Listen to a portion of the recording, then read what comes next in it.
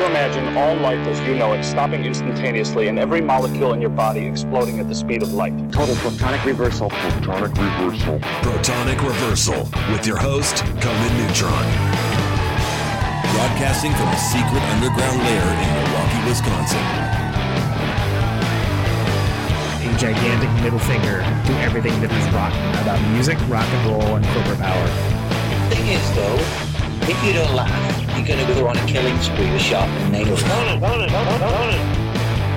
Confidence of a hero or a fool. I wasn't exactly certain which. Could not be more professional. It's only one I choose to devote my life to. That's okay. It means something. It means something. And take that away. You know, that's my take. What's yours? Protonic reversal. That's like a science thing, right? Indeed it is. It is a science thing. It is a science place. It is a scientific fact. They were all up in your face. It is time once again for the one, the only, Protonic reversal. Welcome to it. Episode 262. Kira Roessler, the incredible Kira from Black Flag, from Dose, Academy Award winner, Emmy Award winning. I'm really excited for this. This should be great. And I'm not going to dilly-dally. So just let me read this spiel that I am not spiel. Ha! That's a Wattism, isn't it? Yeah, that's so funny. Yeah. I'm going to read this spiel that I've been forgetting to do in the last few episodes, so I'll keep it brief. If this is your first time listening to the show, or even if it isn't, Conan Neutron's Protonic Reversal is a long-running podcast about music and musicians. This is episode 262. If this is your first time listening to the show, all of the archives are at protonicreversal.com and are always free. No ads, no sponsors, no kidding. If you'd like to support the show or get episodes sooner, you can give $1 a month to patreon.com/protonicreversal. And if you like the show or even just a single episode, please feel free to share it along. Like, subscribe, or post a review. All that helps people find the show, and it's just a darn nice thing to do. Okay. So we got all that done. If you are new to the show, previous episodes, I actually have had Mike Watt on. Keith Morris, if you're interested in the Black Flag world. Greg Norton, not that long ago. Anyway, but tonight is Kira. It's Kira! So excited. So excited for this, to hear about her upcoming new solo album, Dose, Black Flag. Little band called Black Flag. You heard of them? Anyway, let's dive right into it. Kira, welcome to the show. Thanks so much for coming on. Thanks for having me. I was thinking about it, and I've had some. I've had a couple Grammy winners on, but I don't think I've had any Emmy winners on. Now that I think about it, that was such a cool moment when that happened. Like, I kind of felt like, to me, that was like a win for like the punk rock world, and like also the punk rock world where you do other things other than punk rock. Can you speak a little to that? Like, how, like, did you know, obviously you're nominated, you're aware of it, but you know, you never know how it's going to go. It wasn't just you, it was a large team. Can you speak a little bit about winning a goddamn Emmy? I mean, that's a big deal. Well, I've been working in the field of sound editing for a while, and I hadn't worked on a lot of TV, so I obviously wasn't expecting any kinds of awards. But both Emmys that I have are from shows that were critically, well thought of. It was the John Adams miniseries on HBO, which was fantastic, very well thought of at the time. And then of course Game of Thrones, which is a really well liked series. And maybe unfortunately a lot of times the technical awards go along with popularity and critical acclaim and stuff. And so my chances, I suppose, were better working on something that was of critical acclaim. And the way the Emmys work is that when you get called and you have won, they list the team and the supervisors get handed the statue, and I just assumed, I wouldn't get a statue, but we walked in backstage and we were all handed a statue. So that was really cool. Awesome. With the Academy Awards, which I've also been on 2 teams nominated for Academy Awards, then it's the supervisors only who get the hardware. Right. And I got thanked along the bottom when Mad Max Fury Road won. I was like a little ticker along the bottom, but I didn't get the hardware. So on the shelf, you've got 2 Emmys. I have a what's called the Golden Reel, which is sort of done with the peers, the sound editors themselves, giving each other awards, basically. And I got one of those for Game of Thrones as well, but no hardware for the Academy Award. And Joker didn't win first round, but was nominated. Yeah, I mean, they're I've heard they're stingy with those. as far as who gets them out, but I don't, all right. Yeah, I mean, and that's cool. That's part of the reason it's special, right? Yeah. Because it isn't given to just anyone. As a matter of fact, there were several supervisors involved in the show, and the team had to decide which 2, because the Academy does not recognize more than 2 supervisors, so that you can't assign 4 or 5 people. And that project went on for years, so there had been some, multiple people involved. But and I became a member of the Academy in 2019. So I get to actually vote now. Yay! That's awesome. Yeah, there's sometimes like when Parasite won, I was like, okay, yeah, that's great. I thought that movie was very deserving, but I guess I shouldn't talk too much trash. But this is me talking trash, not you. Like when Crash won, I was like, really? Crash, huh? That's the one? That was the best. Okay. But then, well, I think it again. There's an element of sort of the popularity, but it also seems to be, when it comes to Best Picture, a little bit of the off the beaten path, but not too far off the beaten path. We don't want to go that far off the beaten path. Yeah, we want to be interesting, but not that interesting, really. Like it shouldn't be too. Yeah, this is still mass consumption. And it's funny because you'd mentioned the John Adams miniseries. Of course, that's one with Giamatti, and that's I thought that one was really fantastic. And it's not often for, I guess it's a period piece. It's a biopic, but you don't often think about like the sound. Well, I always do, but most folks wouldn't think of like the sound editing or sound engineering for something like that. Like there's certain things that kind of come to mind. Like for a Fury Road, of course you're going to think about the sound. Well, right? Sound effects and music tend to be the real grabbers in terms of that. But like I said, when something is critically acclaimed, it is sometimes more highly thought of. Gets a little more heat. Castaway was a sound winner, and when you think about the very subtle soundtrack, really cool, in the sense of trying to recreate this deserted island, but it didn't involve a lot of sound effects and explosions and stuff. But so you often will see that they will get a little more attention if they are, and musicals, which is odd because the music is sort of a separate group of people than the whole sound editing team. Right. So it's like there's the diegetic, is that the word? Diegetic music, and then you have the incidental, right?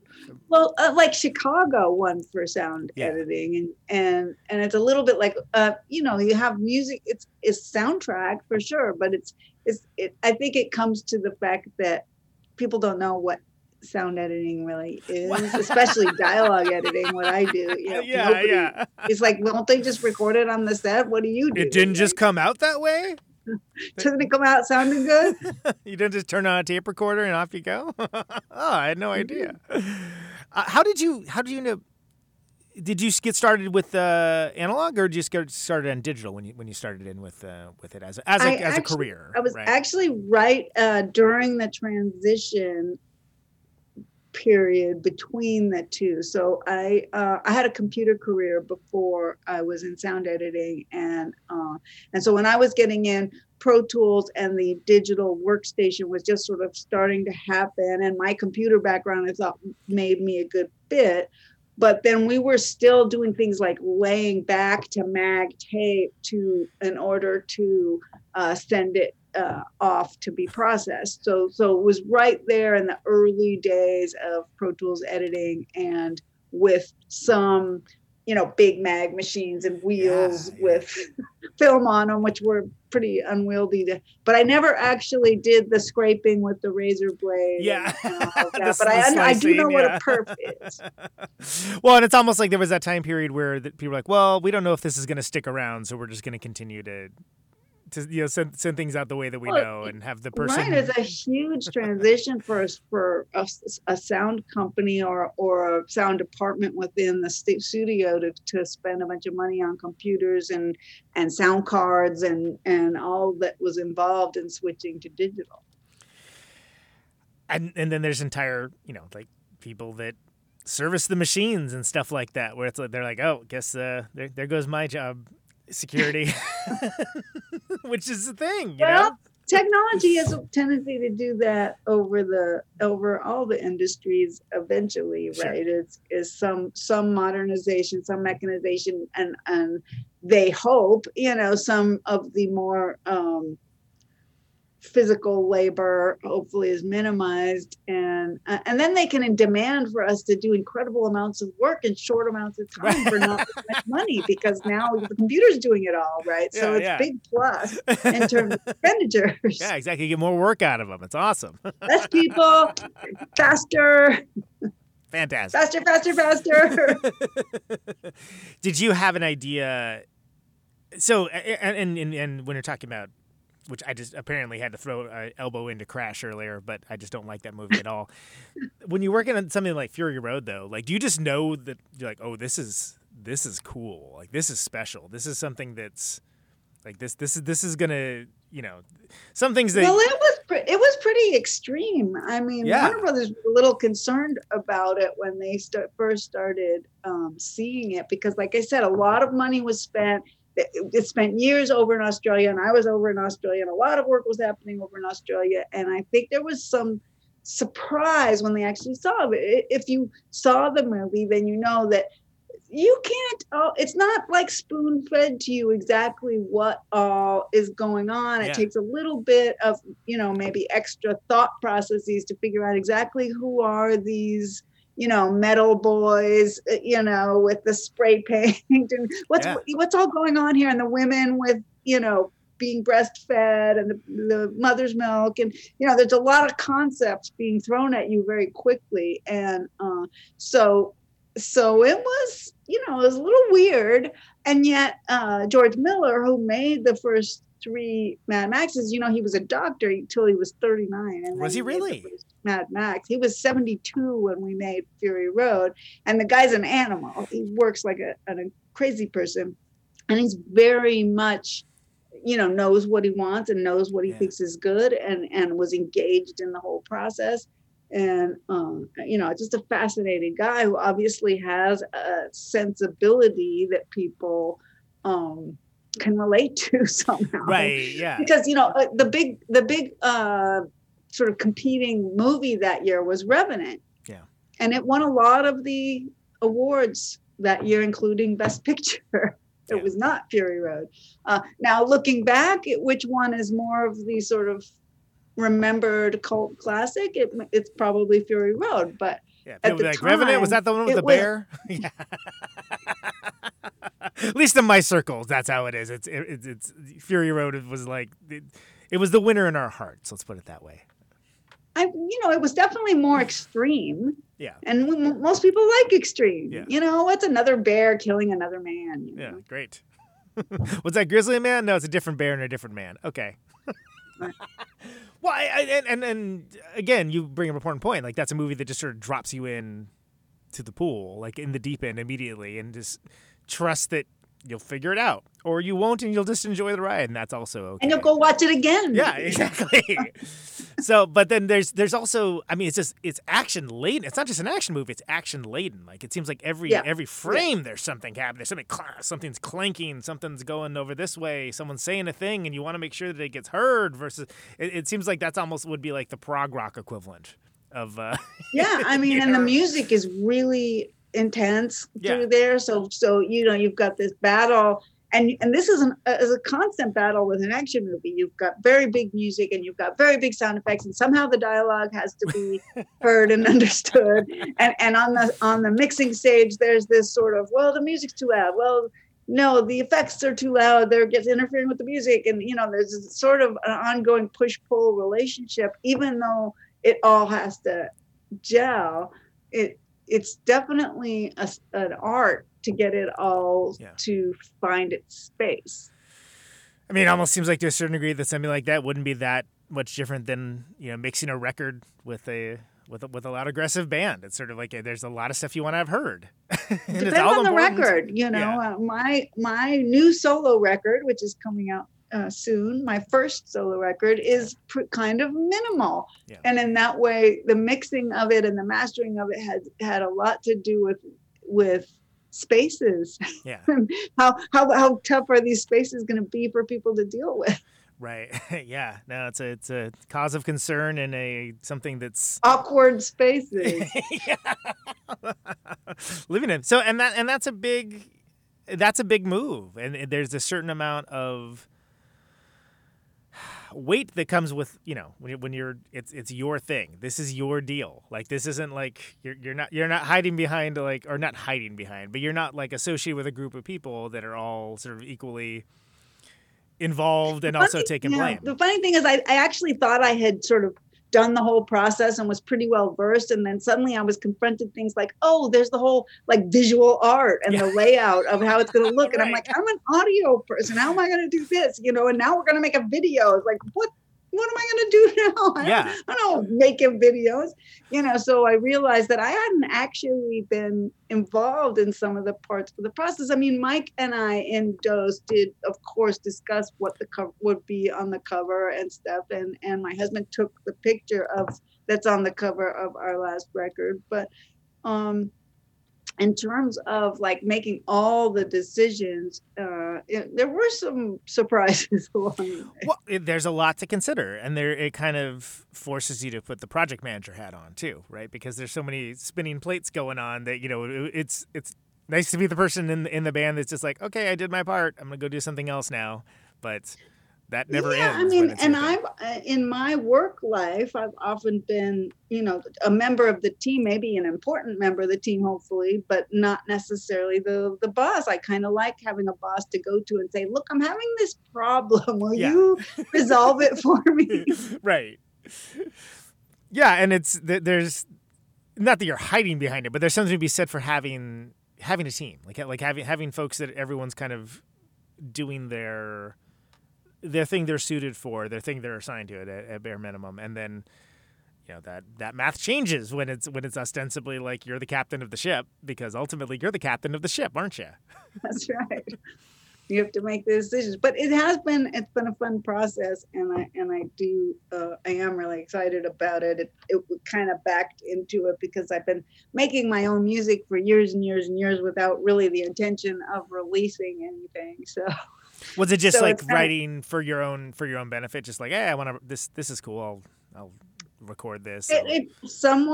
I've been working with my brother, recording stuff and producing stuff for years, and then his record, the place where the studio Kitten Robot is now has a record label, and he came to me and said, do you want to put out a record on Kitten Robot? And so it was brought to me as a, hey, we'll put out your record. And I definitely wouldn't have gone and sought a record label and sought to do it, but having it sort of fall into my lap, people encouraging me to do it, does make it a little easier. That's like opportunity knocks, right? It's like, okay, well, if you got this thing going on, I got a thing, let's do a thing. Great.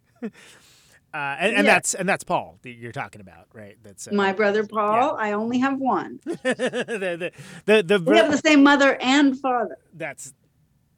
I was gonna say that's rare these days, but maybe it's just in my friends group that's rare. It's he's no stranger to music himself. Screamers, like they just alone would be like, what an impressive catalog of music. Yeah, and now he's, as a producer, he's just been producing all of these bands and has really, thrived in the environment of the studio in terms of facilitating people's music and he and I took very different paths. We were both, we both started music very young and he quit college and went on tour with the Screamers, and I sort of watched as he had children and was the epitome of a starving artist in a sense, committed completely. And I said, you know what? I'm not sure that's my cup of tea. I think I might finish college and have a backup plan.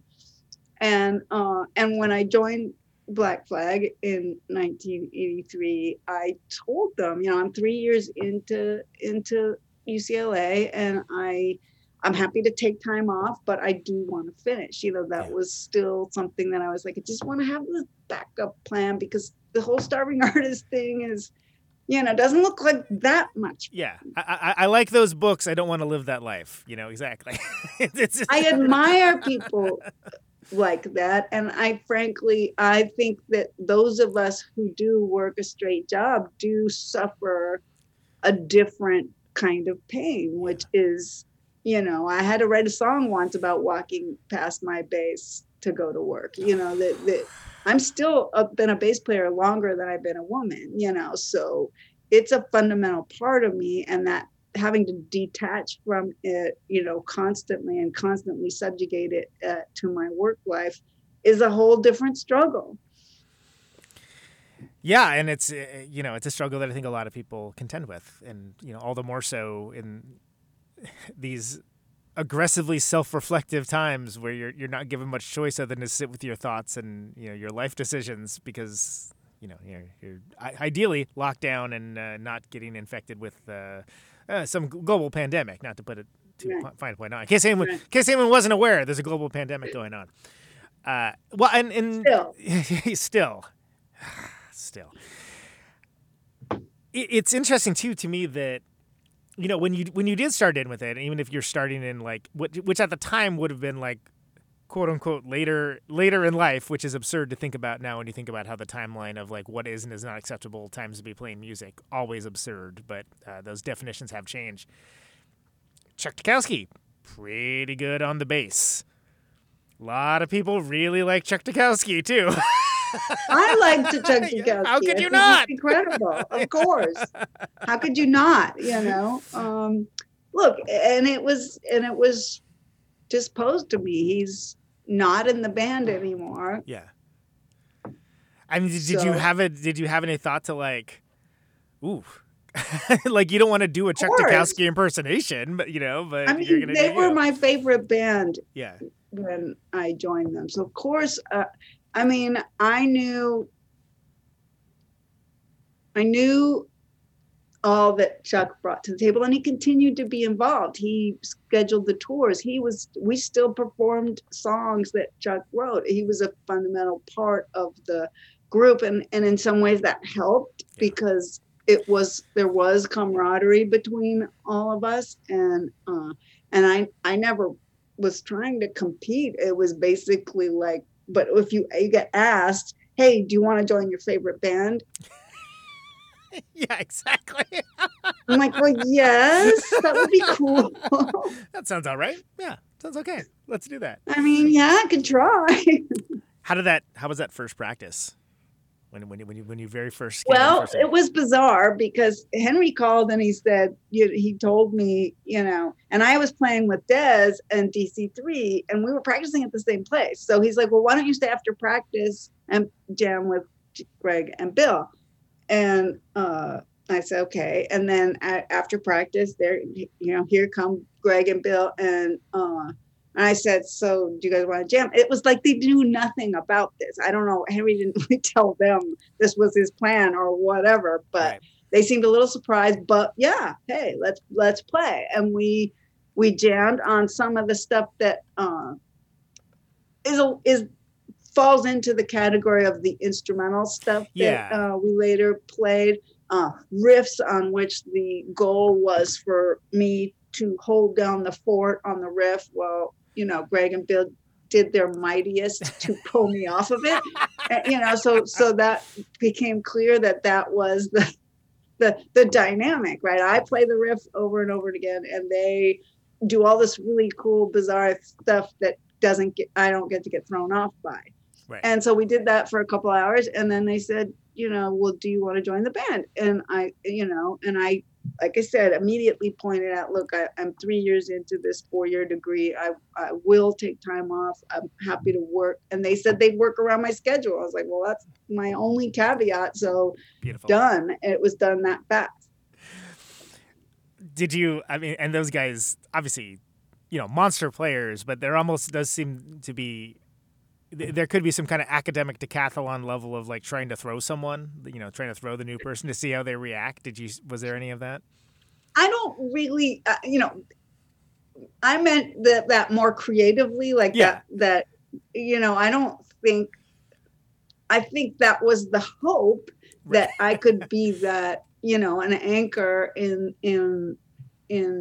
terms of, the musical stylings, if you will. But I don't know. I think that it was all very positive. The one thing I've always appreciated of playing with, frankly, men, and why my attempt at having an all-girl band didn't go as well, was that it's treated somewhat more professionally. Like it's sort of a job, and you just, there isn't a lot of emotional tug of war. It's very much just like we're trying to do this team, and can we all kind of stay in sync for some number of months or years, and that's what it felt like. It was like, can you fit into this, and we'll do this structure, and we'll make this structure move around the country a few times and make a few records. Was the trying out like the more instrumental stuff and kind of that and I think back to the records being split, that it's like, okay, this is like the instrumental side, this is Henry doing his spoken word stuff. Process of weeding out. I'm a big fan of that record. I think that record's crazy. Family Man was first. But like, were they already doing the instrumental stuff before? Like, was that sort of like expected? Like, oh, there's gonna be some instrumental stuff probably too, or was it even discussed? Greg's mindset was, I like to play 10 hours a day. That's Greg. Now, a vocalist can't do that for 10 hours, right? So Greg's going to have this amount of time that he's playing, and it's not with Henry, right? So there's just a mathematical sort of possibility. Now, Bill and I, we could hit a max at about 5 hours. So there were those 3 hours, and we would, it was always going to be this set of quote unquote instrumental stuff. I didn't know necessarily that the goal was to have instrumental records, but the sort of jamming and the creative aspect of Greg just wanting to play that much was a given. And we would play sort of until we dropped, and Greg would often then jam with someone else. It's guitar, come on. It's not as physical. Yeah. It's sort of like when they talk about push-ups to exhaustion, it's like playing to exhaustion. Yeah, and slowly by attrition, Henry would drop, and me and Bill would limp out, and then, the next crew come on board. So when Family Man kind of starts to come together as a record, like at what point does it be like, oh, we're gonna split the record this way? Like, side A is gonna be this, side B is gonna be this. Like, was that surprising to you, or is that something that kind of just made sense for where the band was at the time? Because there's a lot of growth happening. Well, the way this stuff is recorded, it was recorded at that time was like, we're gonna do a 48-hour lockout at the studio. It's cheaper that way, and you're just again gonna play until you drop multiple times in that 48 hours, and we're gonna record the basic tracks to 2 records. We recorded Slip It In, we might have only recorded that one alone, but we recorded Family Man with other material. So so when we were recording it, I certainly didn't know exactly how it all was gonna lay out. And Greg and Bill were more decision makers than I was, like I said, at UCLA studying applied math, for part of the day. Yeah. When we were home, I would, that was a part of my focus. And I was not, I was somewhat of a, being the newbie, not trying to push things in any particular direction. If they asked my opinion, of course, I was always willing. But my role, especially at the beginning, was, just to show up and play until I couldn't play anymore, and then go study, and then go to school, and then play until I couldn't play anymore, and et cetera, et cetera, et cetera. Yeah, well, and the reason I'm kind of harping on this is that it's a kind of unique, it's a unique situation to be in, that like just one of those things is pretty exhausting, like fulfilling but exhausting, right? And you're doing both at the same time. Did you feel like you were going insane during that time period, just like managing all that? There are moments, inevitably when we had the 48-hour lockout, I would have midterms, coming at the same time. So when we couldn't play anymore, they'd be sleeping and I would sometimes be studying, and being poured out of the van to the UCLA campus coming back from tour, and the sorority girls looking at me in horror, as I, oh my poured God, out of the van with a bag and schlepped off to my first day of classes, for a quarter, that now that we were home, so there were certainly surreal moments when it felt like I'd be sitting in a calculus class or applied math class after being on tour for months and trying to get your brain to go back to one kind of logic from a whole different kind of logic was, often a difficult adjustment. But I actually had discovered earlier than that, when I finished high school, I was lucky enough that my father had made this part of the arrangement with the support money was that I could take a year off from school before starting college, and I did just do music during that time, and I had sort of decided that the mental stimulation, was something that I valued, and that having that balance between music and the studies or whatever was actually better for me somehow. That I was better suited to not living the lifestyle of a musician only. That came quite clear to me. I was quote unquote bored in a way. I was going to practice every day, and I was going to gigs and stuff to watch people play or to play myself, but it wasn't quite enough. So I'd already kind of made the decision that I would at least push through this challenge.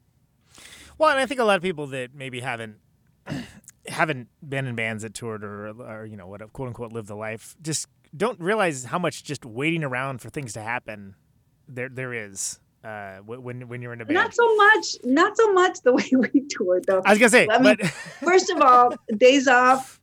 As Mike Watt would say, well, if you ain't playing, you're paying. So days off weren't really happening. Sometimes there's quite a bit of driving to do, especially when you're not on the East Coast. The drives are longer. Plus, we were traveling much of the time. I was in the band with our own PA system, which meant we had to get there 2 hours before sound check. Yeah. And we had 2 hours after we played for 2 hours of tear down, and sometimes just drive to the next town because we sleeping, there wasn't time for that. Also, when we sound checked, Greg, like I pointed out, liked to jam. So we would often not just, do a song or two, but play for, an hour or something in order to let him, meander along the guitar for a while. So, the truth of it was there wasn't a lot of downtime. Sure, you're not playing for 2 out of the 24 hours. You're actually playing the show in this case, but the driving, the equipment moving, the shuffling, you got to try to eat once in a while, and you put all the little pieces together. Yeah. Occasionally do laundry. That's the only thing a day off is good for. And then you sometimes sleep on some people's floors. Right. Hey, anybody got a place to stay? Well, and Flag was one of the progenitors of the whole touring thing. Certainly on a DIY level, and it occurs to me that had you traveled that much before playing in the band? I had not seen as much of the country as I got to see, which was really cool. Yeah. I had not been to Europe. My family did travel to the Caribbean. I had been to Mexico and the Caribbean. My dad was in scuba diving, an underwater photographer and a scuba diving guy. So we had done some traveling outside the U.S. We lived outside the U.S. for a few years, but I hadn't. None of the places we frequented on tour had I been to before, with the possible exception of New Haven, Connecticut, where I was born. And getting to see the country, I suggested everyone drive across the country at some point in their life. It's pretty incredible. It's a pretty unique way to experience the world. And it's something that it's certainly I recommend it as well. I think it made me into a better person in its way. Did you find that and again, not that there's as you mentioned, not that there was tons of downtime, but you're all kinds of different people from different backgrounds and different areas, different accents, different everything. Did you find was it more like you along for the adventure? Or was it overwhelming? I mean, it's a lot to take in just to be in a touring band, but when you're Black Flag too, and there's the Black Flag reputation that comes with it. I was definitely maxed out. I was, you sleep maybe 4 hours a night, and you're physically pushed to the absolute limit. And I was not doing a lot of socializing or, cultural expanding. I always say it was more like training for the Olympics than anything, just incredibly physical and just, and it gets to where, you're just trying to find, the opportunity to sleep or rest or wash up. I was really big on the girls' bathrooms at the club because the guys would compete for the showers at some poor guy's house that we're staying with, and I didn't want to stay up and try to compete for the showers, so I would take a sink bath at the club. That's how the glamour stuff got a little extra rest. Yeah, exactly. Not waiting in line for the shower. Yeah, and it's it just occurs to me that it's almost to a certain degree like military conscription or something, but with less facilities. A little bit. I mean, in Europe, I did. I went on a quest to compare and contrast chocolates, and everywhere I went, I just asked them to bring me their best chocolate. Nice. That was my thing, and I ate a lot of chocolate, and I decided the Swiss make some very good chocolate. It's a thing they're pretty good at, I hear. Yeah. Belgium is very good at chocolate. Yeah. Anyway, that was one. I only went to Europe with them once, and that was the only sort of cultural enrichment I really got. Which you could do worse. I mean, especially if you like chocolate. My middle name was Chocolate. So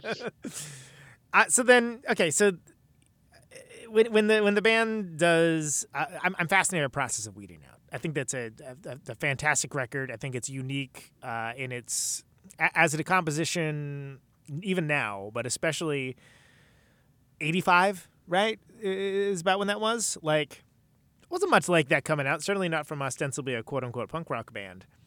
Right. And not to say that, again, if you were familiar with if you listen to Family Man, if you paid attention to the band, it wouldn't be that surprising. I mean, most of the live shows we would do one or two instrumental songs, throw them in there. Henry got in the habit of standing behind the tom-tom and banging on the drum a little bit. And so we opened with Process of Weeding Out on some of the tours of that song. So yeah, I mean, if you were paying attention, you knew that was, I mean, we did some instrumental gigs in LA. so it was a part of the repertoire, but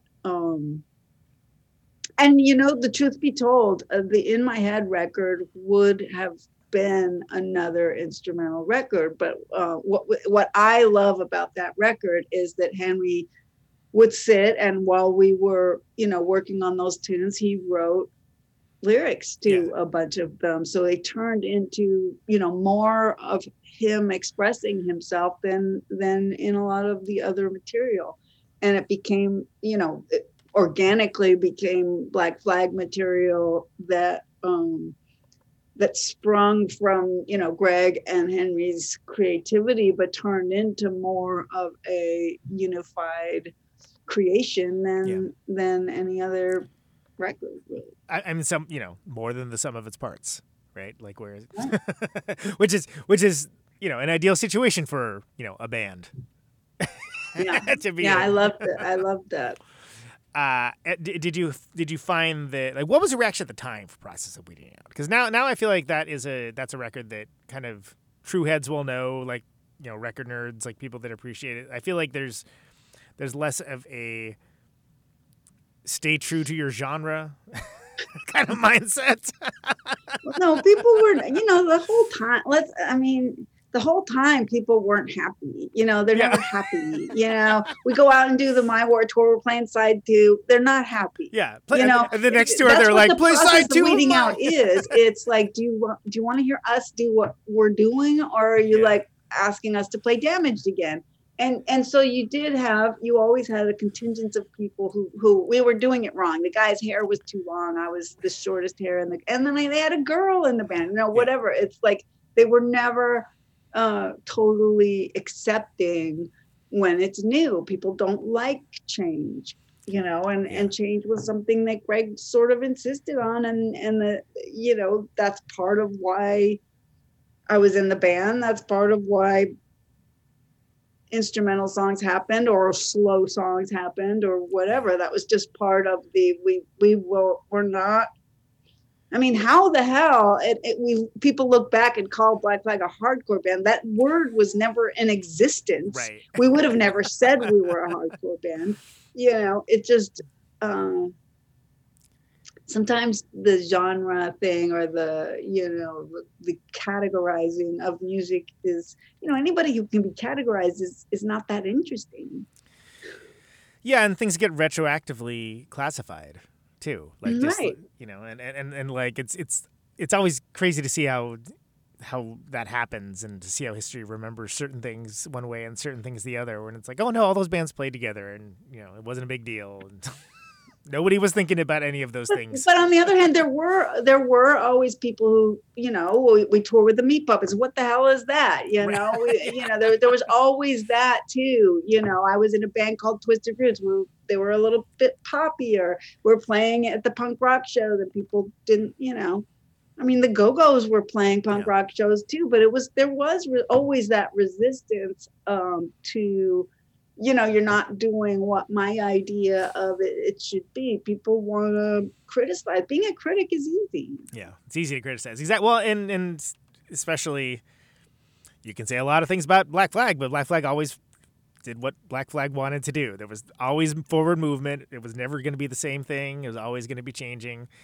And I don't know. I mean, some people just like things to be the same, I guess. But whatever.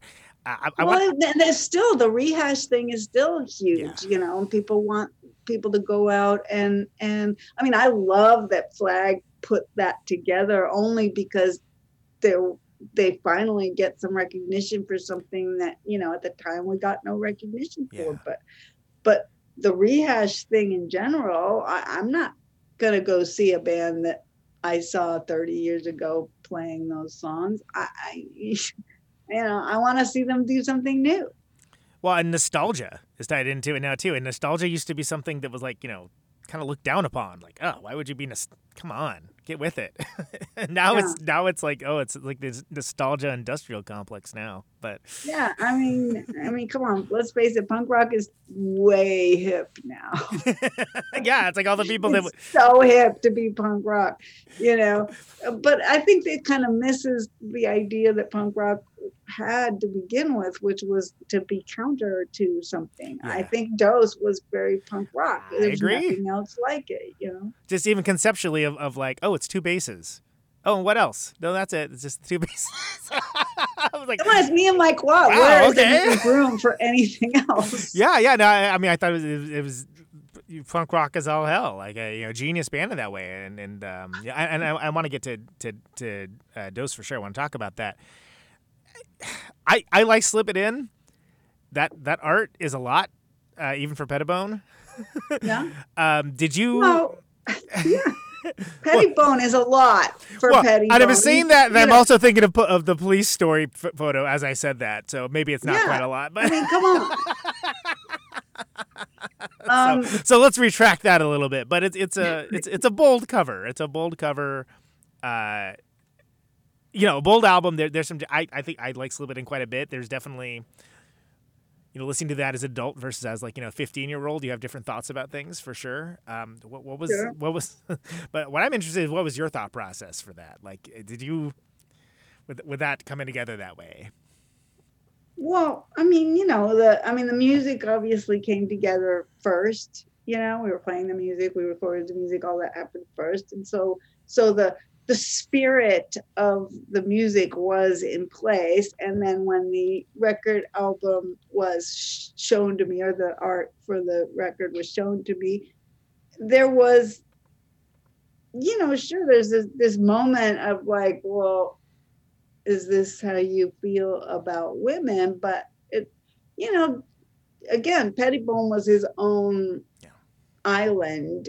In a sense, he was not necessarily on the island with us. That was the team of people. He was an artist who, Greg wanted to use his art on the cover. They meshed his concepts and our concept of how we wanted to make people feel did often mesh, but in the same way that Black Flag wants to slam you up against the back of the wall in pain via sound, Pettibone wants to do that with his art. Yeah. And so they fit very well together. But I never tried to break it all down in some sort of, social context, as the bass player. Fair enough. Well, and it's again, if you're, and Pettibone's always been a bit of a provocateur, right? And it's something that it's going to spark a reaction. You're not going to sit there and look at these and not think of something, whether it's that's awesome or that's revolting or whatever. Like, you're going to think of something, and that that if you're talking about art, there's the worst thing in art is evoking no reaction whatsoever. So. Right. I mean, isn't the point of art to feel something? And, and that's, all the way to the record I'm putting out right now, which is, is about expressing these feelings. And we were expressing feelings then, and Pettibone was expressing feelings, and they may hopefully make you feel something. And you know what? I don't want to listen to music that doesn't make me feel anything. Yeah, absolutely. I don't want to look at art that doesn't make me feel anything. Well, and again, this is going to sound contradictory because we were talking about, the dearth of nostalgia and like how it's totally ubiquitous right now. But it is kind of nice that people can discover music whenever they can find it in their own time, and they can mean what it means to them, at that age, even if they weren't around for it. And that's, that's lovely. That's a nice thing. It is. And that's the part of me that says, yeah, it's cool that Flag and Black Flag, for that matter, go out now, because there are a lot of people who didn't get to experience it, obviously. Right. Nobody practically got to experience it. We were starving. Yeah, exactly. $10 a day per diem, If everyone thought it was a glamorous situation, it was certainly not. High glamour, sleeping on people's floors. Yeah. I think that the Who's Got the 10.5 record is that's up there as one of the great live records for me. Did you can you tell us a little about recording that? Like, what did you know ahead of the time that it was going to be recorded for the show? Was there a plan action behind it? Yes. Yeah. So that was a 4-month tour. So it was the longest tour that I was on, and it was a haul, and it was recorded 3+ months in. So what happens on tour obviously is things get very tight, with the band, and so it was planned to have a mobile recording unit come to the place because what better way to get the live record than when we were sort of a well-oiled machine pulling into a club that what we knew was a pretty good sounding club, and then bringing professional recording gear vehicle up to record it. And then, of course, what you do is you just play another show. Yeah. The actual recording of it was, we played the show.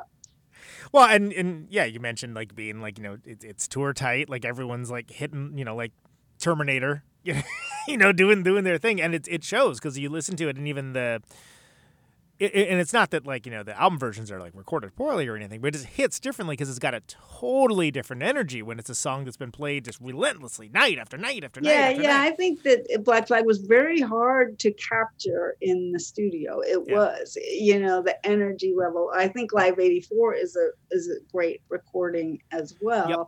And it captures, it's just, that was part of why those records were important, because it captures something that's so difficult to capture in the studio. Did Henry develop the Who's Got the 10.5 talk up during the tour? Like, did that start off as being like, one thing, and then it kind of got longer and longer, or was that off the top of his head, or what? I swear the way I remember it was just one day. When we were still in the South, he did it for much of the tour. We started in the South. That's what you do in the heading into fall. And anyway, there's a rotational issue with the tour. But anyway, what you end up with is, one day he started sort of doing that spiel, and I guess he liked it because then he started doing it every bloody night. And look, Henry is a funny. I thought he was a funny guy before I was in Black Flag. One of my favorite things about him is his sense of humor, and he has a very interesting, funny concept of the world, and somehow that just came out of him one day. And look, I used to say, that I wanted to sort of amputate my hands and put a large, much larger set of hands onto my wrists, right? And the pain of, doing that stuff, and just the the sort of physical and the style that you have to do anyway, so I had talked about this sort of wanting to be, at least hands wise, bigger and better. And sure. Maybe that somehow triggered that. I don't know. Yeah. There was always always jokes about, men's penis sizes. That's been going on since the dawn of time. Right. I don't know how I got involved, other than there I was standing there. I had to say something. Right? Yeah, right, exactly.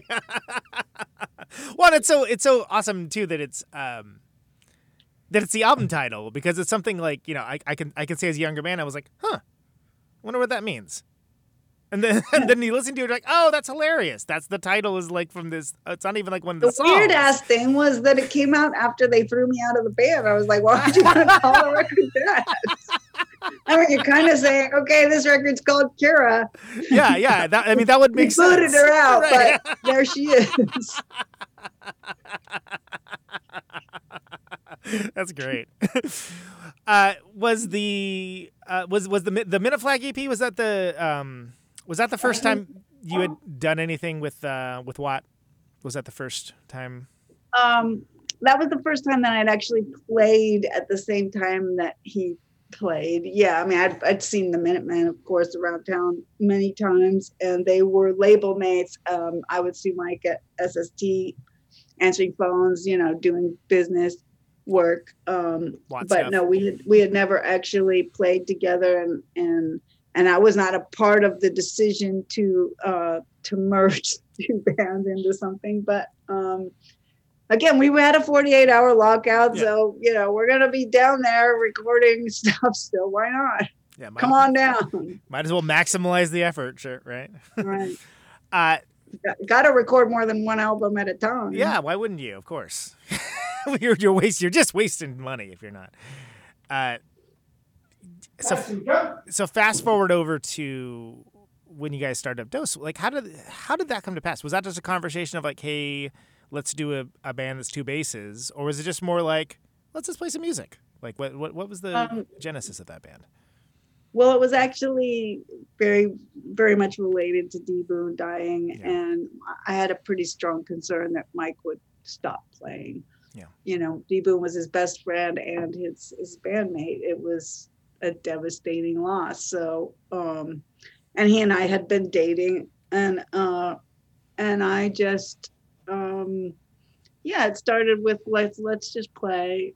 I had been doing these bedtime stories for my nephews with two sort of noodling bass lines. And so I'd show them something like that, or we would develop something out of a jam. And there was no agenda for a long time with that. It was just, I play, you play, let's play. And then when, the discussion of actually trying to have a band, it was, we had the Minute Flag experience. We knew, I mean, you can't have anything else. Two basses is a lot. It's a lot. Yeah, it is. It's a lot. And and the truth is that the challenge in Dose is all about the songwriting and writing the lines so that they complement each other, and finding the holes and finding the spaces, and having to find spaces when you got a bloody drum set or wailing guitar. There's just less space. So it made perfect sense to us that there wouldn't be room if we were really going to be doing what we like to do, meaning exploring the whole thing that is bass, that it would have to be without anybody else. Yeah, because it does seem to be like there's a lot of thought and articulation with the compositions, and the fact that there kind of has to be. You're occupying a much more limited. There's no jamming on my part at all. Exactly. Occasionally, there are places where Mike solos, quote unquote, but nothing I do is not planned. I'm not a jammer when it comes to Dose. I was never quite relaxed enough to be someone who would,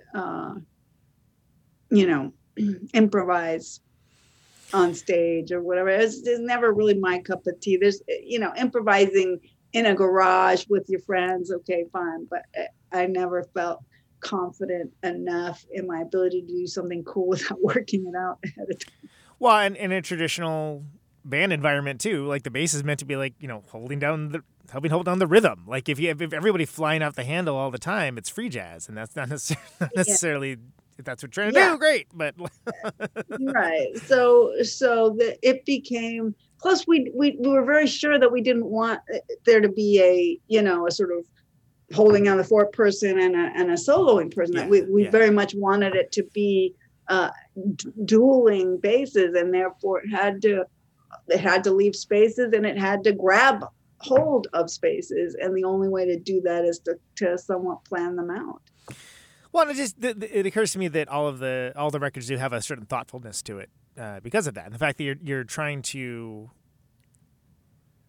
use a set of criteria and instruments that are generally only thought of in a certain way, and kind of do interesting and cool things with them, but then also not so interesting and cool that it leaves the song behind and becomes hot nonsense too. Which is key, and again, especially, it's not a lot of bands have done it.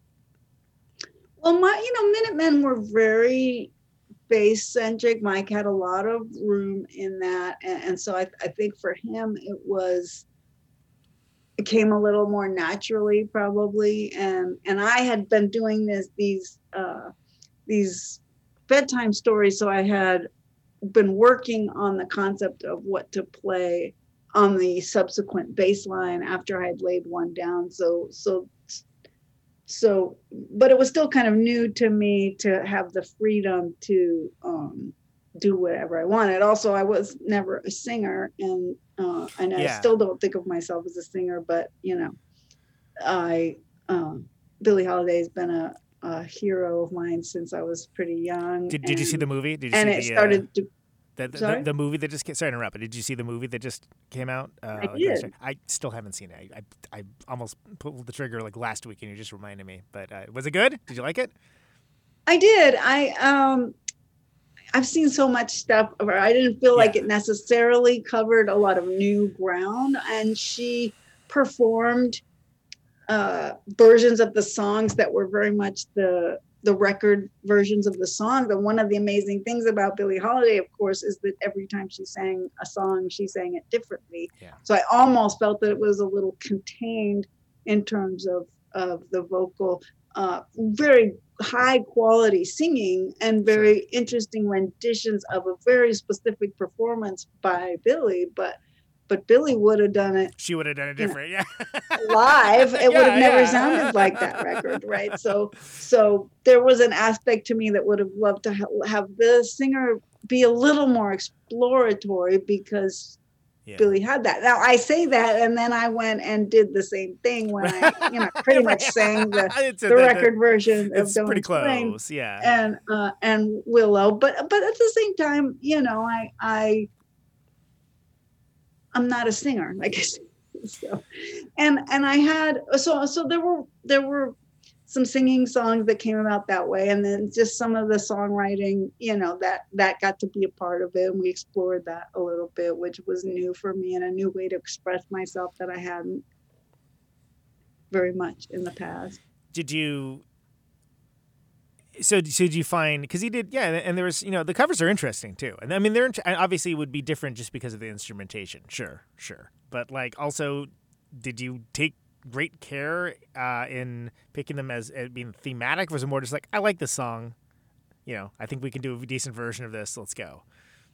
I think that picking the artist was one thing, and then I think we probably did choose a song that had a bass sensibility that we thought was a good starting point to work from, and there are songs that would be a lot harder for me to sing, and so there were some practical considerations in what was selected. Did you have any idea that you ever really wanted to sing like in a band? Did you ever have that idea, or was it just something that didn't really occur to you, being like a bass player by nature? I once when I was like 17 or 18 was in a band with this kind of metal band, and I sang this sort of metal cover band, and these three young lads played the music, and I sang. And I did that for fun for a little bit, but it sort of solidified for a long time the idea to me that singing was not my primary mode of expression, and it isn't. This record I'm about to put out has every single song has singing on it, so I'll tell on myself. But so the voice becoming a way for me to express my emotions came, very slowly, and still comes slowly. I don't write. I'm not prolific as a songwriter. I write, but I do have things I need to say sometimes, so it more comes out of a need to express myself than it does. Bass playing is just an absolute integral part of who I am, and singing is just, I can add this clarity to this thing I'm trying to tell you. And that's so what would you say? You have the parallel worlds of music, and then you've got the editing work and working in audio as well. Is there anything that you've learned from doing all the audio editing stuff that you've been able to apply to music, and vice versa? I mean, I'm sure to a certain degree there's about, obviously recording a record is something that you certainly will, you understand what audio editing is.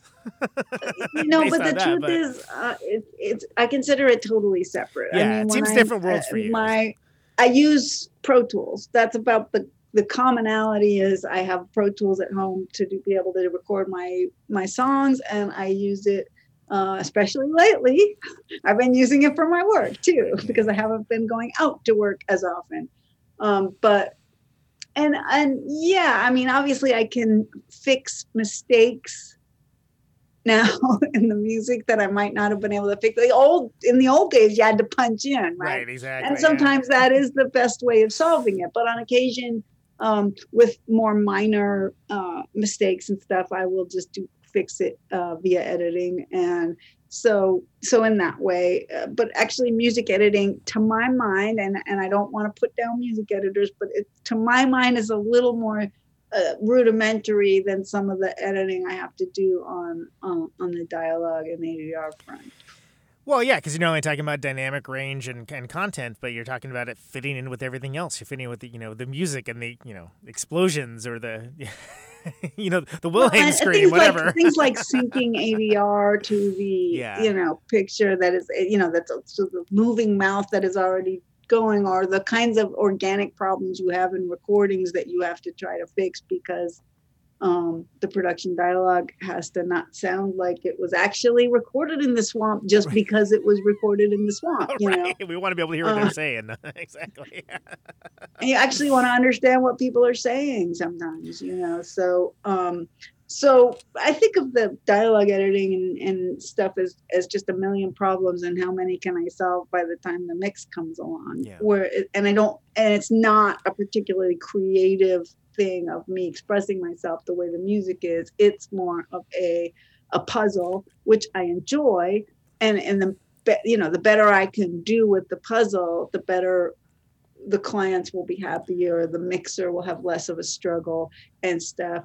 But the creative sort of express myself stuff has to come out of music. It's funny you mentioned that, because I was going to say like a puzzle, but then you said it, so that was I was like, oh, that's it, because that sounds like a puzzle. Also, one of the things when I became aware of your audio editing work, the first thing I thought of was, wow, I wonder if they know it's that Kira, like, meaning that the people you work with know that. Like, do they know that you've played in music? Do you know if you're Kira from Black Flag? Like, it's really best when that happens organically, and it has happened organically in a really fun way sometimes, where I certainly don't lead, obviously, with that part of my my life, but I have had I did actually once have a director who I was gonna go play a gig or somehow we were, between work type stuff. It was sort of casual conversation. I said something about going to play, that I play the bass guitar. And the director said, well, that's really strange, because I know another Kira who plays bass guitar. And he sort of starts putting it together while he's saying that there's this other Kira. So, that was awesome. It's great when it happens like that. I also had one once. Was sitting in an ADR session, sitting next to the director, which I often do, and the actors over there, and the guy, the recordist, the guy who's up in the booth, came down, and he kind of leaned over to me at one point and he said, "I just want to say I really admire your work," and he kind of scurried away, and the director kind of leaned over and he said, "Yeah, me too." Aww. And I had no idea, awesome. Yeah. So it's really fun when it happens in a way where it's not, certainly not me bringing it up, and it's not, I don't know, it has given me some street cred. I think it helped me get to work on Star is Born when I was recommended to the supervisor. I think the fact that I had a musical background, was played by the person recommending me, but it's definitely not, I just don't wear it front and center, because I don't think it's necessarily something that everyone will find important to, the workflow. I got a couple of my computer jobs, the boss said, "Oh, you play music? Oh, then you're probably a really great programmer," because he associated music with computer programming. Sure, So, yeah. it's nice when it happens sort of organically, and it isn't. It's not a flag I like to wave. Well, yeah, it's not like you're. It's 30 years ago now. Yeah. It's practically another lifetime, and you're not sitting there with a megaphone like announcing it to anyone. But it's just. But I'm just thinking in terms of, for folks that have aspects of their life that where there is a divide between it, where it's like this is over here and this is over there. When there's that interceding, that can be interesting, and most especially when it's like, I mean, let's not put too fine a point on it. Incredibly iconic band, incredibly influential band. And when people find out about it, they get, I would imagine if they're a fan, they're going to be like excited and or confused or, of like, wait, what? Like, what? The same one? Huh? What? And it's probably different for someone like Henry, who's like the front person, I'm sure. But I'm just thinking back to I can think of a few awesome lady bass players who directly cite you as an influence, that your playing had them pick up an instrument and do what they do. And matters. There were female bass players before me who influenced me, so that's the way it should be. Hopefully Absolutely. We have our people that inspire us of whatever shape or form. And yeah, I mean, I guess when it comes to work at this point, and of course things change, but at this point, I have a reputation as just a doing sound that. editor. Yeah. I have that. So the people who, hire me or look me up on IMDb to see my credits or whatever, it's like, that's the way. And the weird thing is on IMDb, it'll say it has like Kira is in this movie as herself, Yeah. or whatever.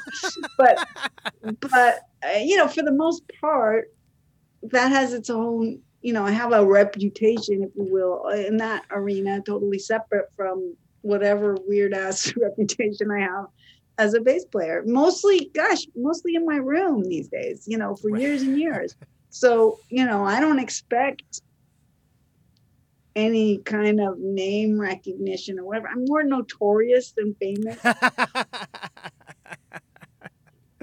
Yeah, but it's also like, okay, as you mentioned, the stuff you've had in your audio career, it's weighty stuff. Like, even if take the awards aside, like, it's cool stuff to work on. I mean, whether they I've been really lucky. I have been really lucky, and I sometimes have to pinch myself because it's not an easy career to choose. I would never recommend it to someone, especially nowadays. The teams are very small. The competition is pretty stiff, and it's kind of who and it's kind of having a reputation and stuff. So it's really tricky to tell someone how to become a sound editor, because the answer is, I don't know. You gotta somehow meet someone who then sort of recommends you, and then and then you meet such and such, and they heard you did this and this, and it's tricky stuff. And it's somewhat true with being a bass player. It's not like anybody was beating down my door after Black Flag trying to hire me as a bass player. It's probably part of why I became a computer programmer. Right, I was known, but not necessarily hireable. No one asked me to join their bands. Let me put it that way. Which is, well, that's on them. They should have. But by the same token, like, it worked out. You were able to develop this whole next couple of chapters for yourself that led to all this great stuff. And it is so much who and just doing the work too. Just doing the work and like being, maybe. Yeah, put your head down, start your own band, as Mike would say, do it organically from your soul, and it'll probably work out. It won't necessarily work out how you plan it. Yeah, but it'll work out. One way or the other, it's going to work out, whether it worked out how you planned it or not, right? And be willing to have a plan B. Yeah. Yeah, I mean, do you feel like? Did they? I should put it this way: Did either camp hit you up for doing Black Flag stuff? Because it kind of seems like that happened very 0 to 60 on both sides. You know, Greg coming out with Black Flag again. Not Flag or Black Flag. There was one time there was something being put together that was almost going to be like a retro. It was pre-Flag. It was sort of. Was that the West Memphis 3 thing? Was that? No, because that I did go and sing on that. Yeah, I was gonna say. I thought you were. This was at the Civic or something. They were gonna have. They were gonna have a. I think it was something to do with like a Golden Voice reunion, and who was a promoter at the time, right? And so they were gonna do this whole set of Black Flag songs, and they asked if I wanted to come for a set of the Continuum. You know, Chuck was going to play and Bill was going to play, and you know, and so there was talk of that, and that was assuming Henry was going to play. And I think when Henry wasn't going to do it, they turned it into something different. And I had expressed a willingness, although I don't know if I could do it, frankly, with my hands. Yeah, it's so physical. I mean, it's like. I mean, you know, I had to do it one time. There's this Germs movie. Oh, yeah, of course. Yeah. Yeah. Right. There was a couple, but anyway, there was a Germs movie, and Pat was a sort of advisor on this movie. And he, and at one point they go and Black Flag is playing. And so they were going to record these young kids doing a Black Flag song. And at the last minute, I guess the bass player, something happened, a family tragedy or something, and he calls me up and he says, I need you to come record Police Story with these guys, you know. Right. And I was like, wow. Can I have a week? You know, no, it's this Saturday. You just gotta come and do this. And because it was Pat, and I can't say no to him. He's gotten me more than once. And but I couldn't really do, I mean, I shouldn't say I couldn't do it. I did it. But I told him never to solo the bass. but what I did go through with these kids was I went through a little bit of an exercise of how to play the songs the way, you know, I sort of put my Greg hat on and said, okay, so what we would do here is we would slow it way down and learn to and play the song really heavily and then start to speed it up. Because the trick with it, we always said, was that you had to hit every single note hard, and if you let speed be the primary force, you tend to play very lightly, and so you have to bring it back and play it really hard and slow and really digging into it, and then allow the speed to occur. So I did go through that exercise with them to try to help them play it in a little bit more of a true Black Flag fashion, and then I told him to never solo the bass because my hand would stop once we started playing fast. Like by the third verse, I was barely hanging on. You know, it's just I'm not that strong anymore. Well, you're not doing it every day, too. I mean, I have a job. You know, I don't play 5 hours a day like I did back then. And I have a smaller, lighter bass, and that helps. But the right hand, you know, dumb me. I'm left-handed. I thought this was the hard part. I was like, cool, my left-handed. Right? And then I started playing with a drummer, and I found out this was the hard part. And by the time I figured that out, this hand was trashed. I couldn't have switched if I wanted to.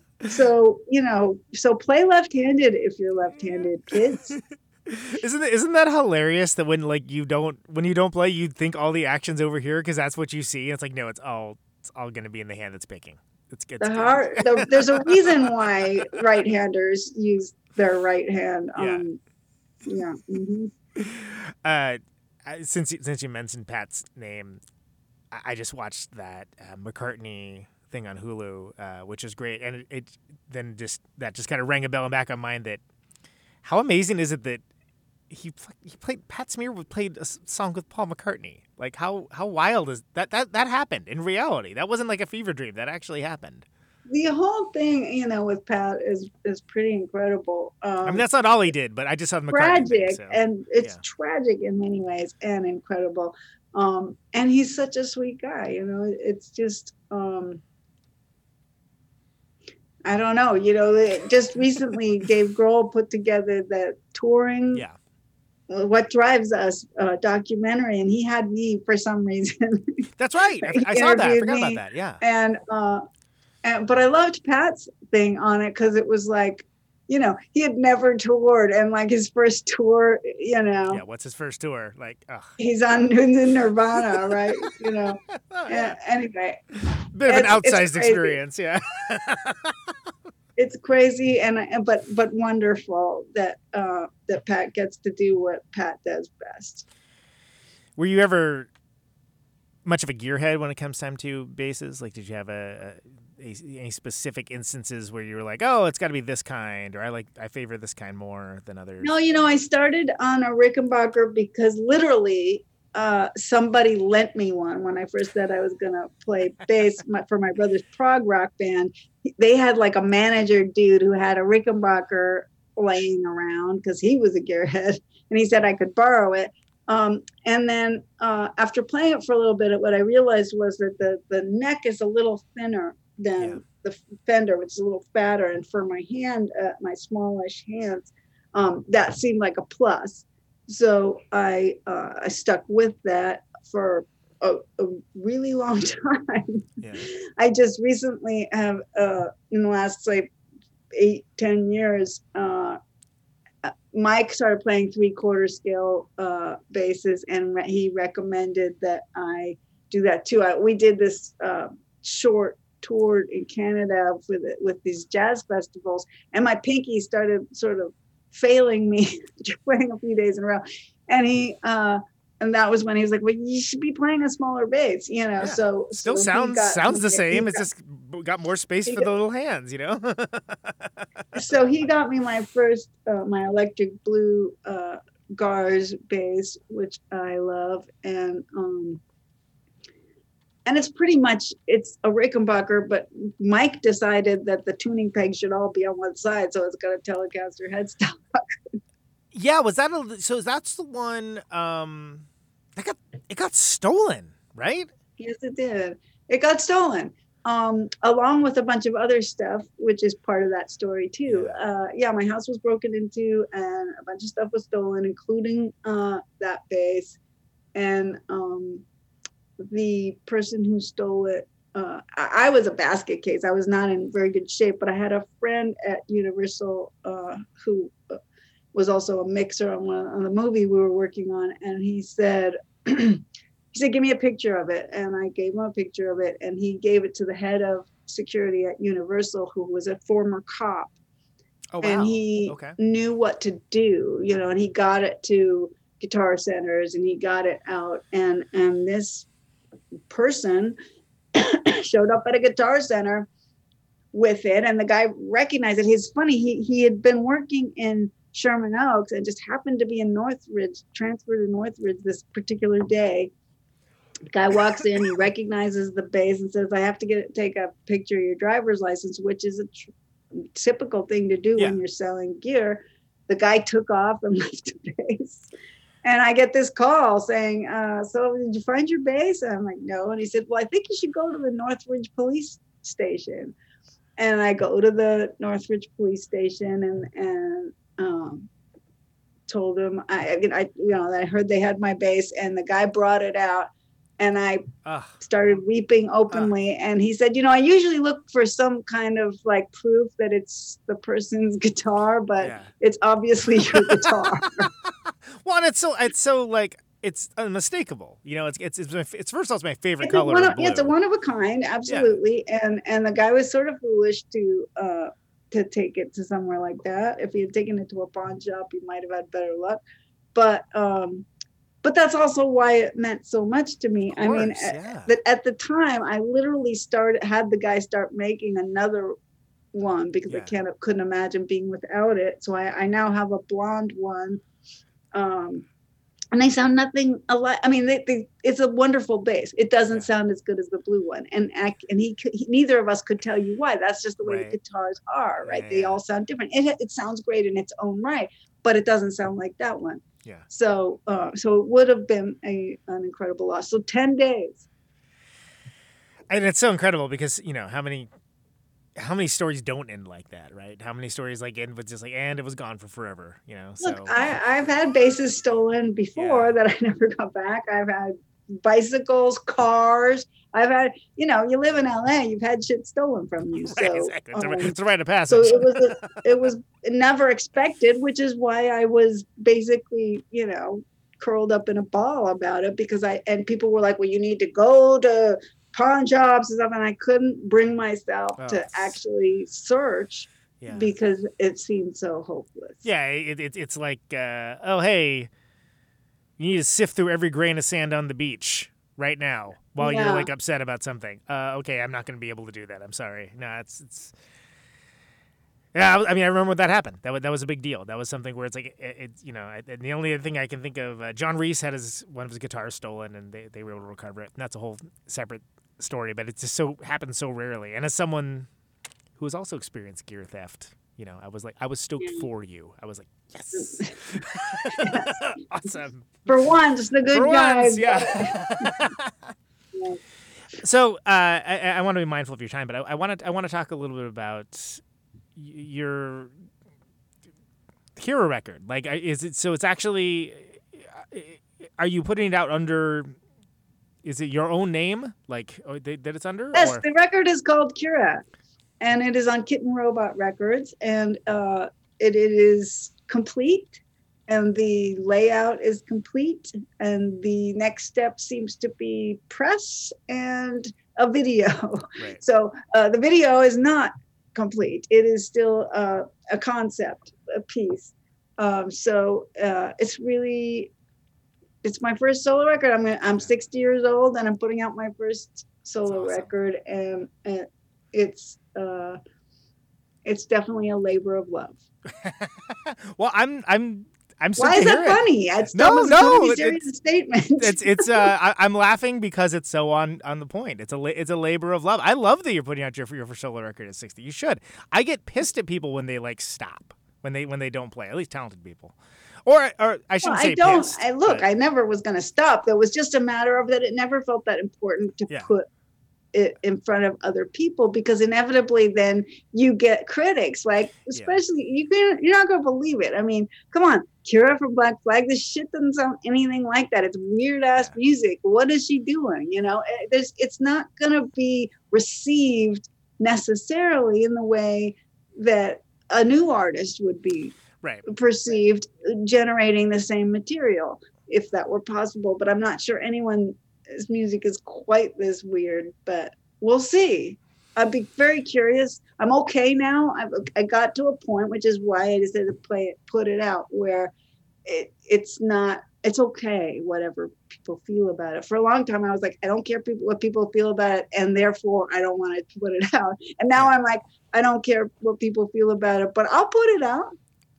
Well, yeah, and I think that's great. I mean, I'm excited to hear it. I'm excited to see what you've come up with, and I'm it's going to be what. So is it going to be like fall at this point, or like when's the? Do you know? Yes, they're talking last week of August or first week of September. So it's like I said, it's done. We're just now. They have a couple of releases coming out. We're working on a press release, so it is pretty much imminent. A month, the little month plus.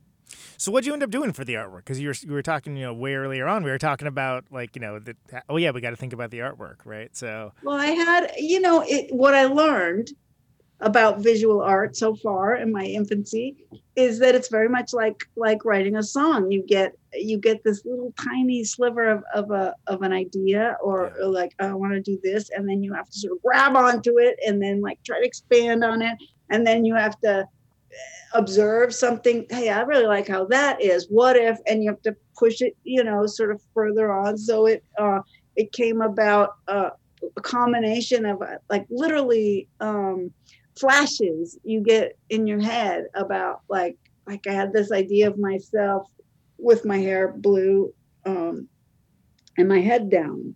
That was it. That was my my first interesting idea, and then, and then I did a photo shoot, and I had my blue hair and I had my blue base, and and I'm kind of wearing blue clothes. So it's very blue. It's my favorite color, so it's okay by me. So, and it fits with the theme of the record, which is about love and loss. And so, I just learned about the idea of having to take those grains. It's the same as I would do with a song. I would say a phrase and I would like that, or I would see a word and I would think of it in a weird context. I had this Post-it on my kitchen counter at one time that said peas. and I was walked in there and it was breakfast time and I said, well, I don't want peas for breakfast, and that turned into a song. Breakfast. There you go. It's just that I hadn't done it in a way that was visual, but it turned out to be very much a similar exercise. Now with video, I don't know, because I don't know what's possible and how expensive it is. It's easy for me to come up with ideas, but the reality of putting together some of these things in my head might be, well, that's not feasible in the real world. But this thing came together beautifully, and it turned out that my basic concept as it started to form, and actually the Bruce Duff, who's a part of Kitten Robot, sent me an email about some things, and that triggered some ideas.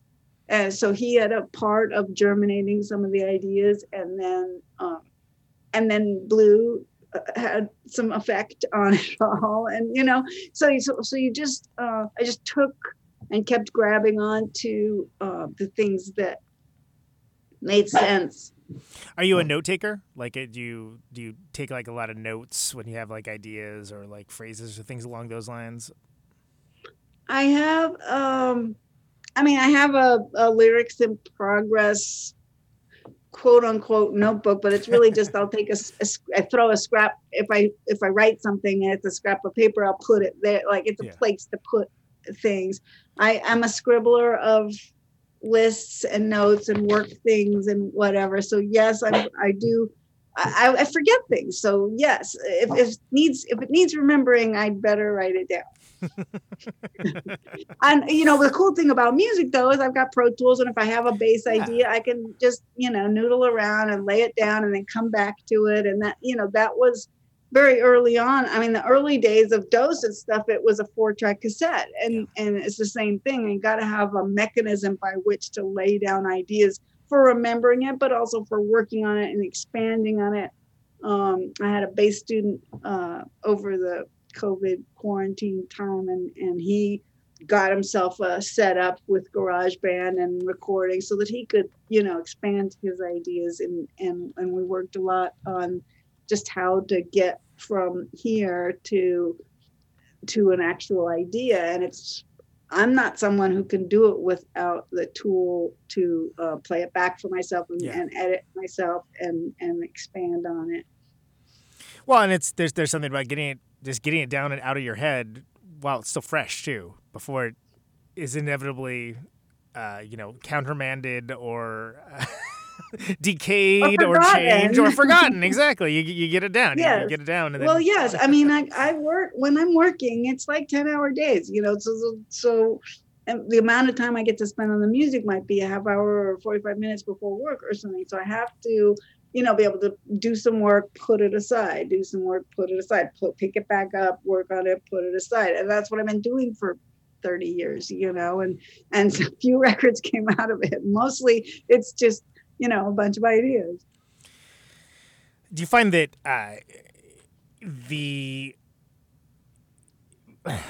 the form follows the function with writing, meaning that like if you get like something that's like a cool part and that kind of informs like the rest of the song being created, or is it more like you have a grand overarching master plan and you kind of figure out where everything fits in? Yeah, and a lot of times it's just like you're saying, is it something that I noodle on the bass quite a bit, just noodling, and then like something seems more interesting than the other noodling, so then it's something I want to remember. And then and sometimes it's more of a thought, which then results in me writing down some stuff. And like I said, I have a place where I put that, and maybe I go back to it, or it's it's a person. I lost a person, a work person, and I couldn't really communicate very well about how I was feeling about it. It was a complicated relationship and a complicated set of feelings. So write about it, right? And so it's a combination of maybe strong feelings or ideas or emotions, and then me doing what I do, which is use the bass and the voice on occasion to express the complicated or just the feeling that I want to get out, or the person that I want to admire, or the dog I love, or something. You know, it all everything is, after all, you know, art if you see it a certain way, you know. So that was the cool thing about the visual thing, is what I realized is that it's so much the same. It's just any little tiny, you know, seed can be watered and turned into something, you know, cool. Yeah. It's just it's an open-mindedness and a willingness to be silly about it in a way, you know. I mean, a lot of tongue-in-cheek goes into it too, you know, because life is very strange and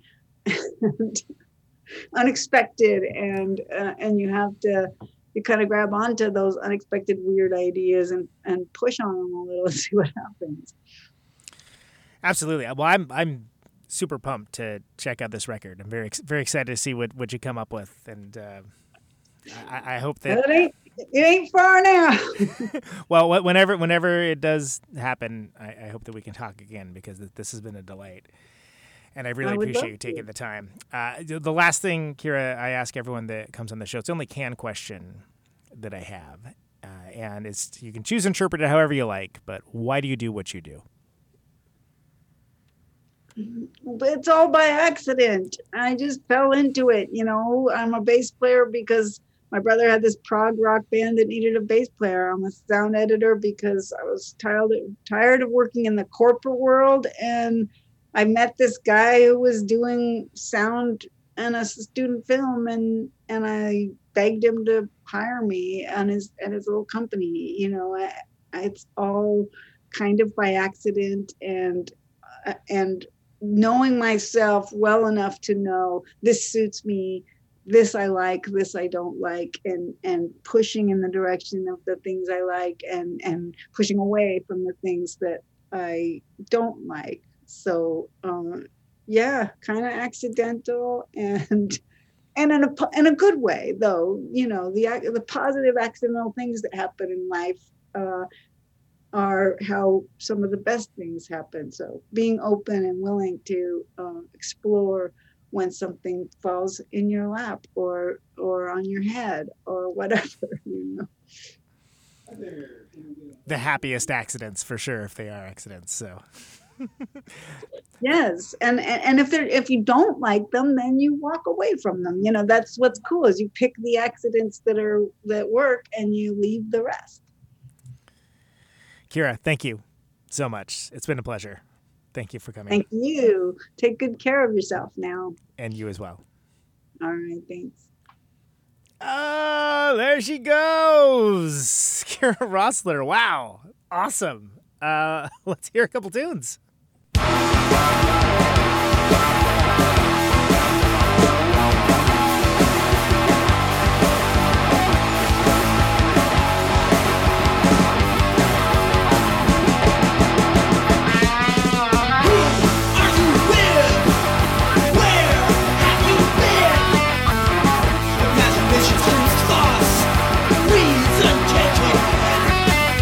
Staring at the walls, I think I know what I see.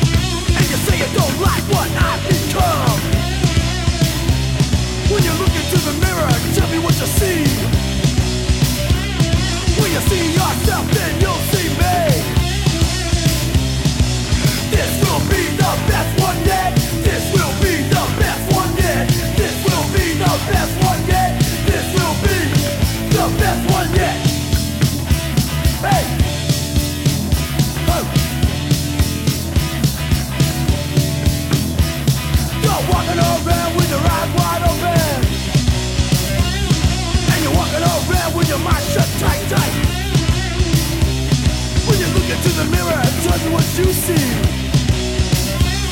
When you see yourself, then you'll see me. This will be the best one yet. This will be the best one yet. This will be the best one yet. This will be the best one yet. You bet. Hey.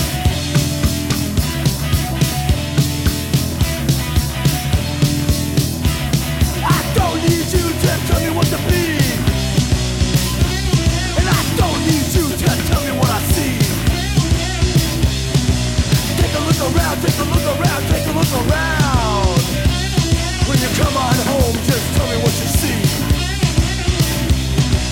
This will be the best one yet. This will be the best one yet. This will be the best one yet. This will be the best one yet.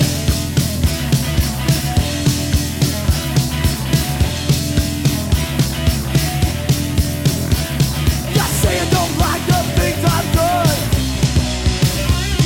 and you say you don't like what I've become. When you look into the mirror, tell me what you see. When you see yourself, then you'll see me. This will be the best one yet. This will be the best one yet. This will be the best one yet. This will be the best one yet.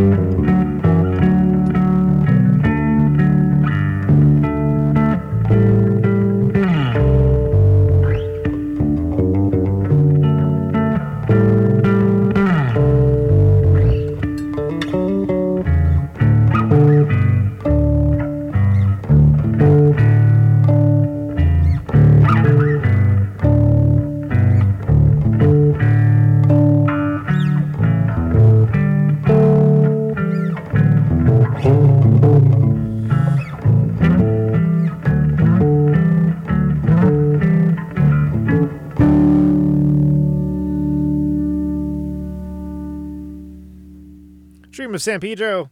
A little band called Dose. Dose. That's Kira Watt. Is this thing on? 2 basses.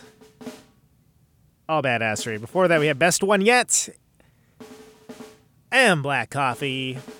Both of which are from a little part of musical history known as Black Flag. Perhaps you are familiar with them. Awesome. Hope you guys enjoyed that. I had a great time doing it.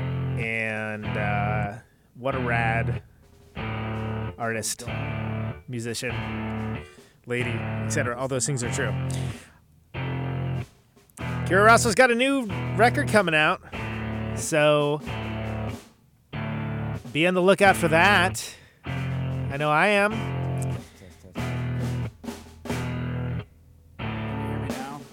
Name of the show is Conan Neutron's Protonic Reversal. It happens Thursdays, 8 Eastern, 7 Central, 6 Mountain, 5 Pacific, RadioNope.com, always broadcast live. As we come to the close of our broadcast day. ProtonicReversal.com for the archives. Always free. This is my farewell transmission. Wherever your finer podcasts are downloaded. Signing off. If you like the show, Mr. and Mrs. America, and all the ships at sea. and want to get episodes sooner, $1 a month, Within patreon.com the sound of my voice. /Protonic Reversal will accomplish that goal and help support the show. I've got 50,000 watts of power. Thanks to everyone who spreads the show around, leaves a nice review, Ionize the air. likes, subscribes on podcast apps, YouTube, all that stuff. It all helps. It all helps. And thank you for listening. I appreciate that as well. This microphone turns sound into electricity. Stay safe out there. Can you hear me now? And take it easy. Out on Route 128, you're dark and lonely. I got my radio on. Can you hear me now? Can you hear me now?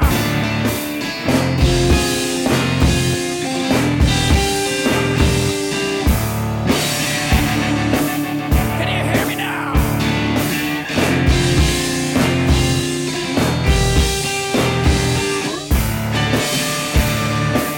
Can you hear me now? See in the radio.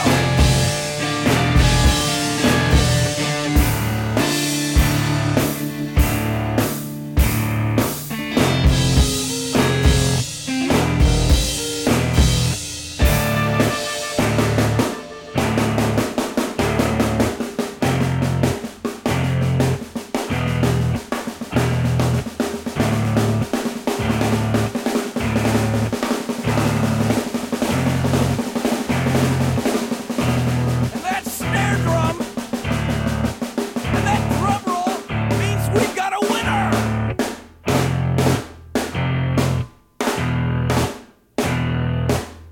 If you're the fifth caller, or any caller at all,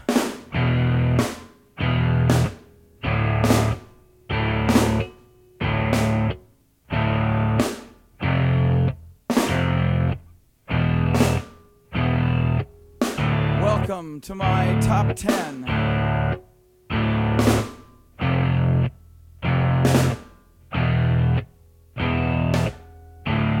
I'd like to thank our sponsor.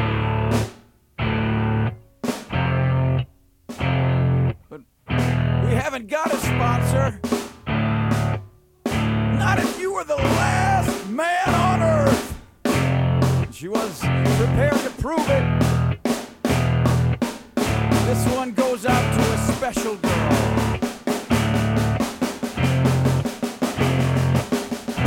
But there is no special girl.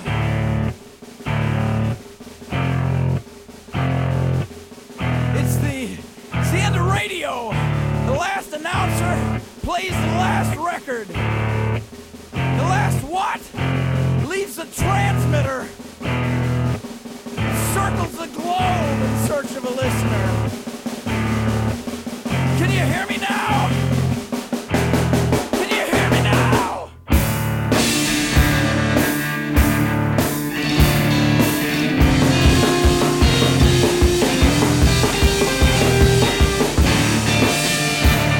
Can you hear me now?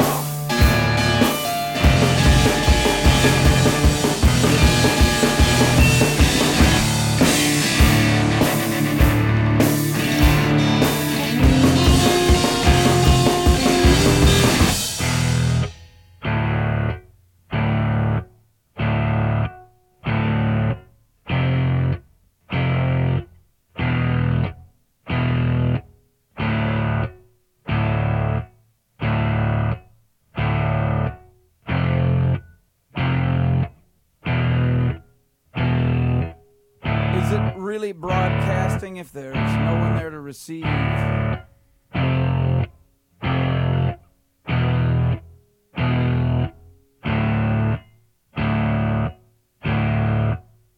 the end of radio. As we come to the close of our broadcast day,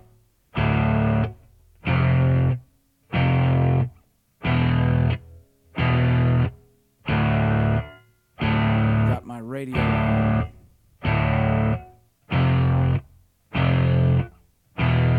Can you hear me now?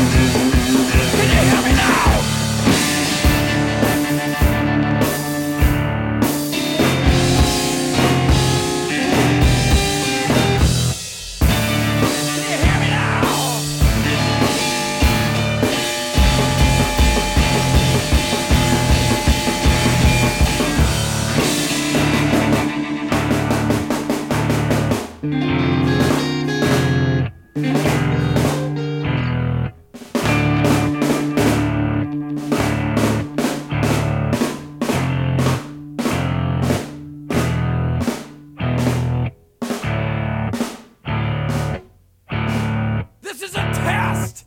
If this had been a real emergency,